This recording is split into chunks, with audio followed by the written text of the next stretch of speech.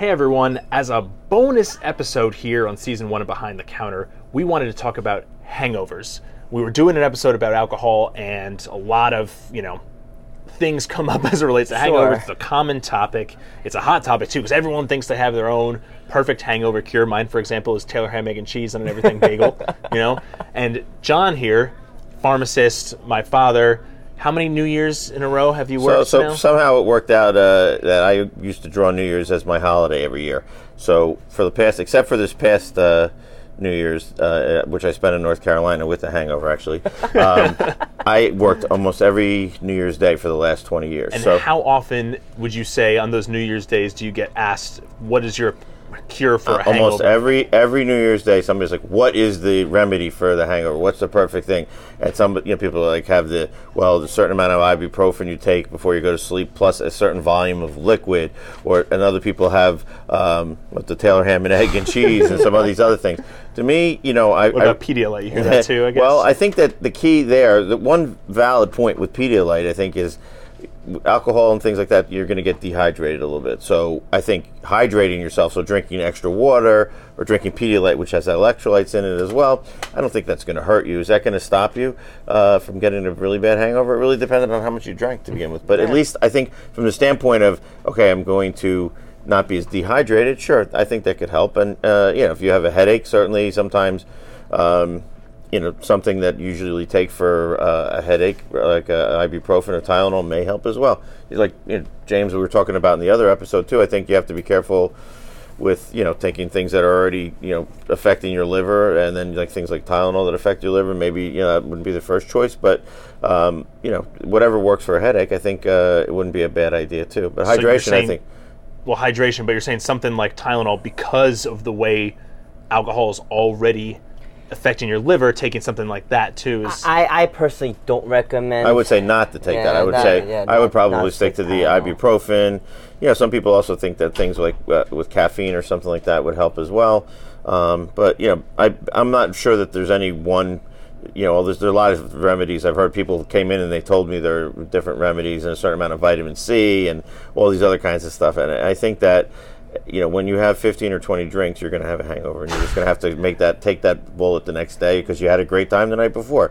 So I don't think there's any foolproof remedy for hangovers, except I would say the one thing that's fairly legitimate is to keep hydrated. I think that's pretty good. Absolutely.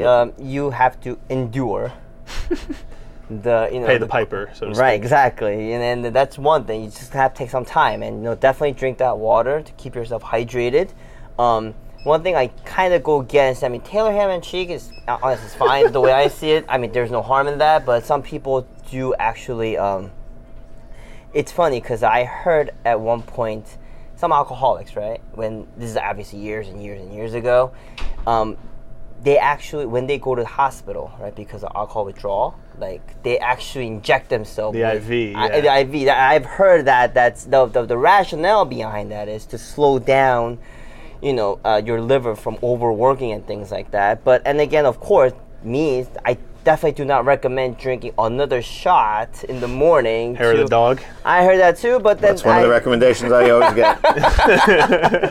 Get the Bloody Marys going. That's right. There is some, mixed rationale behind it as well, but then, you just have to try to, suck it up, kind of, and then just hold it there, and then, drink the Pedialyte, water, whatever it is. It's funny you say about the IVs, because you see that in TV shows all the time, too. If some, people on TV went out the next day, they're, like, especially in the hospital shows, that kind of stuff. Next day, they're all hooked up. They've probably got dehydrated. They may have been vomiting quite a bit, so they probably an IV and some fluids is not It's just vitamins. Vitamins and the fluid. Dextrose, they probably do D5, right? Yeah, sure. That's really all it is. D5? Dextrose is sugar. Just sugar. No. Yeah. Sugar water. I guess easier to put it. Yeah. Fair enough. So overall, your opinion is just there's not really a cure. It's never a bad idea to get electrolytes or be hydrated, but in general, hangover remedy is kind of a myth. Don't try other things to make it worse. That's what I'm more afraid of. As I says, some people take a bunch of Tylenol, Excedrin and things like that actually make the overall situation worse. Or there are some people who eat something very spicy or something like that afterwards as a hangover cure. I don't recommend that either because you're probably going to throw that up as well. Right. It'll hurt up here and down here. Right. Gotcha. Yeah. Cool. Both ways. Well, thank you guys for your perspectives, and thank you guys for joining in this bonus episode this season of Behind the Counter, and we'll see you on the next episode. Join us next week for a discussion on the differences between common stress and anxiety medication. He was concerned about a side effect about her particular prescription, and fortunately there are a lot of medications that are in the same family that she can try that will have the same effect, but she might not have that same allergic reaction to. Sure. So that was what we